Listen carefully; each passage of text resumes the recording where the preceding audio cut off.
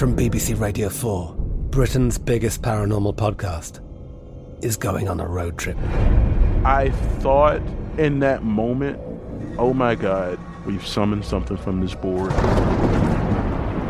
This is Uncanny USA.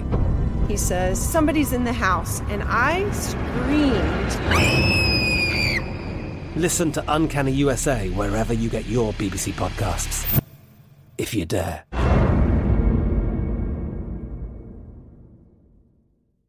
The Kakadu plum is an Australian native superfood containing 100 times more vitamin C than oranges. So why have you never heard of it?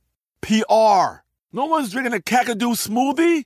I'm JB Smoove, and that was a full episode of my new podcast, Straightforward, inspired by guaranteed straightforward pricing from AT&T Fiber. Get what you want without the complicated. AT&T Fiber, live like a gigillionaire. Available wherever you get your podcasts. Limited availability in select areas. Visit AT&T.com/hypergig for details.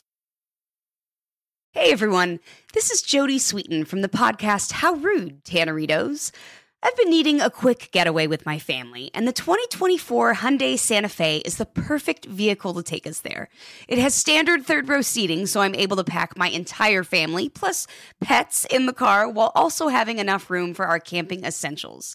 Available H-Track all-wheel drive will get us through any dirt trails, and available dual wireless charging pads will ensure we never have to worry about getting stuck with a dead phone in the middle of nowhere. Visit HyundaiUSA.com or call 562-314-4603 for more details. Hyundai, there's joy in every journey.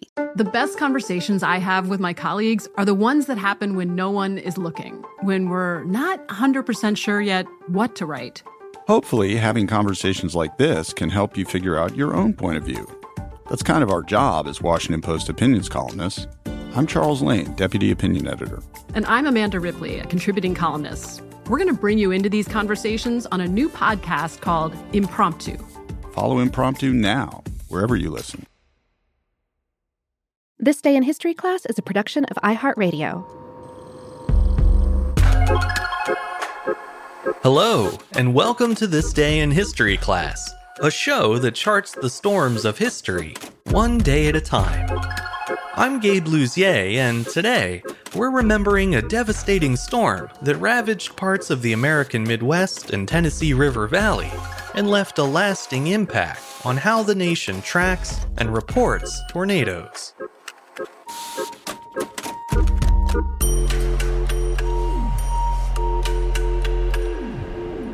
The day was March 18th, 1925. The deadliest tornado in U.S. history claimed the lives of 695 people. In addition to its catastrophic death count, the tornado also holds the U.S. records for the most injuries in a single tornado, more than 2,000, and for the longest tornado track, with its range covering a staggering 219 miles. At times, the tornado itself was a mile wide, and its winds reached upwards of 300 miles per hour. Although the storm occurred before the development of the Fujita tornado damage scale, its intensity would have placed it at the very top of that scale, among the worst storms in recorded history. To put things in perspective, a typical tornado travels at an average speed of 20 to 40 miles per hour, and covers a range of anywhere from 1 to 100 miles, or sometimes a little more. However, the tri-state tornado traveled between 60 and 73 miles per hour, meaning that over the course of its 3.5 hours on the ground, it was able to carve a continuous path of destruction for over 200 miles.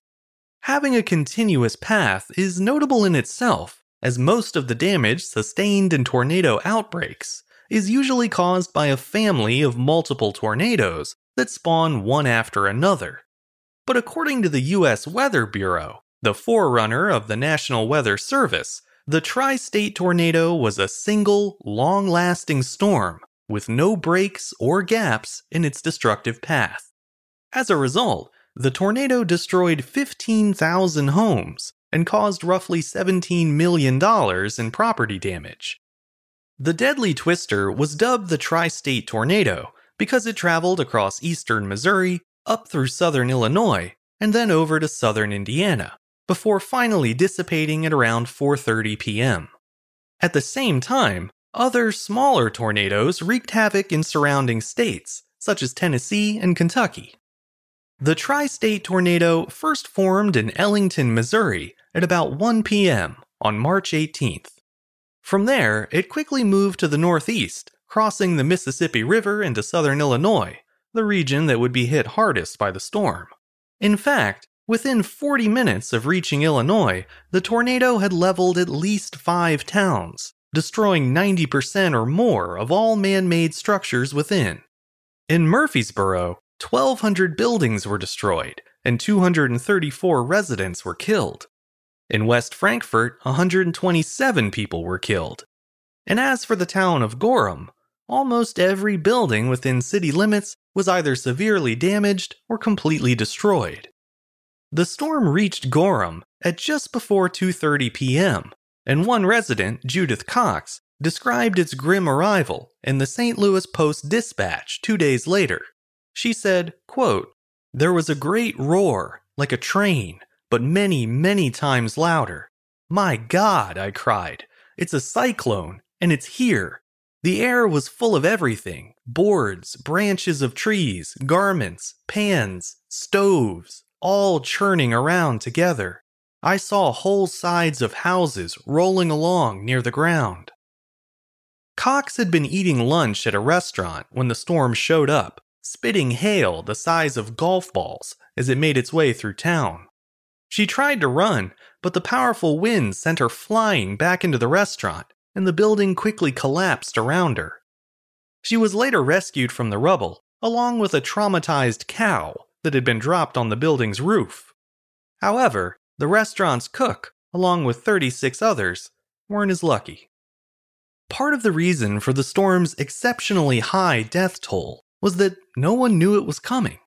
At the time, telephones were a luxury that most rural households couldn't afford, and there were no emergency sirens or broadcasts to speak of. Even seeing the storm approaching in the distance wasn't as clear a warning as you might think. Because the tornado was a mile wide at times, it often appeared wider than it was tall, and didn't look like most tornadoes. In fact, many witnesses described it as, quote, rolling fog, or boiling clouds that moved along the ground. This unusual appearance led many people to discount the looming danger until it was right on top of them. The most tragic and frustrating part of this story is that there's a lot that could have been done to lessen the storm's impact. Most notably, the U.S. Weather Bureau could have been more forthcoming about the severity of the storm. It's hard to imagine, but in that era, the organization didn't issue severe weather watches or warnings, and even the official forecast for that day downplayed the danger, only calling for, quote, rains and strong shifting winds. If you're wondering why there was no mention of a massive tornado, it's because of a misguided and some would say stupid policy that forbid the use of the word tornado in weather forecasts. That term had been banned since 1887, back when the U.S. Army Signal Corps was still in charge of the nation's weather forecasting. At that time, tornadoes were viewed as too difficult to predict with any degree of certainty, so to avoid creating a public panic, forecasters weren't permitted to study tornadoes or even to mention the likelihood of one occurring. On March 18, 1925, that culture of silence put tens of thousands of citizens in harm's way, and because of the resulting damage and loss of life, the country's backwards approach to tornadoes finally began to change. That same year, an informal network of amateur tornado spotters was organized. They took matters into their own hands and began warning residents of potential tornadoes so they would have adequate time to prepare or seek shelter. Over the years, those storm spotter programs led to a steady decline in tornado-based fatalities, and the government gradually began to take notice. It took 20 long years, but eventually, an official nationwide system was put in place to inform and warn the public about tornadoes. Many deaths in the tri-state tornado likely could have been avoided, But the 695 victims did not die in vain. Their tragic end served as a wake-up call for a nation and led to countless lives being saved in the years ahead. I'm Gabe Luzier, and hopefully you now know a little more about history today than you did yesterday. You can learn even more about history by following us on Twitter, Facebook, and Instagram at TDIHC Show. And if you have any comments or suggestions, you can send them my way at thisday@iheartmedia.com. Also, in case you missed the announcement last week, I wanted to mention again that This Day in History class is now running on a 5-day schedule, with new episodes every Monday through Friday. We've paused weekend shows for the time being, so that Chandler and I can have a little more breathing room, and even take a vacation now and then. The good news is that with a more forgiving schedule, we'll be able to keep bringing you new episodes for a long time to come. So stay tuned, history fans. Thanks to Chandler Mays for producing the show, and thank you for listening. I'll see you back here again soon for another day in history class.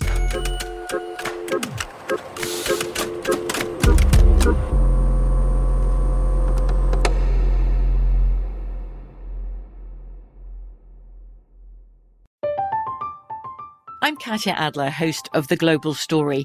Over the last 25 years, I've covered conflicts in the Middle East, political and economic crises in Europe, drug cartels in Mexico. Now I'm covering the stories behind the news all over the world in conversation with those who break it. Join me Monday to Friday to find out what's happening, why, and what it all means. Follow The Global Story from the BBC wherever you listen to podcasts. Xfinity has free premium networks for everyone this month, no matter what kind of entertainment you love. Addicted to true crime? Catch killer cases and more spine-tingling shows on A&E Crime Central. Crave adventure? Explore Asian action movies on Hi-YAH. Searching for something extreme? Check out skating, snowboarding, and more on Fuel TV Plus, the global home of action sports. And find crowd-pleasing bops on iHeartRadio's Hit Nation playlist. There's new free shows and movies to love every week. Say free this week in your Xfinity voice remote. This is it. We've got an Amex Platinum Pro on our hands, ladies and gentlemen. We haven't seen anyone relax like this before in the Centurion Lounge. Is he connecting to complimentary Wi-Fi? Oh, my! Look at that! He is! And you will not believe where he's going next. The Amex dedicated card member entrance for the win! Unbelievable! When you get travel perks with Amex Platinum, you're part of the action. That's the powerful backing of American Express. Terms apply. Learn more at americanexpress.com/withAmex. Awards Watch says Liam Neeson is at his best. Don't miss In the Land of Saints and Sinners. Having left his dark past behind, retired hitman Finbar Murphy, played by Neeson, leads a quiet life in a remote coastal Irish town. But when a menacing crew of terrorists arrive, Finbar is drawn into a vicious game of cat and mouse, forcing him to choose between exposing his secret identity or defending his friends and neighbors. In the Land of Saints and Sinners, from Samuel Goldwyn Films and Sony Pictures Home Entertainment. Watch it now on digital. Rated R.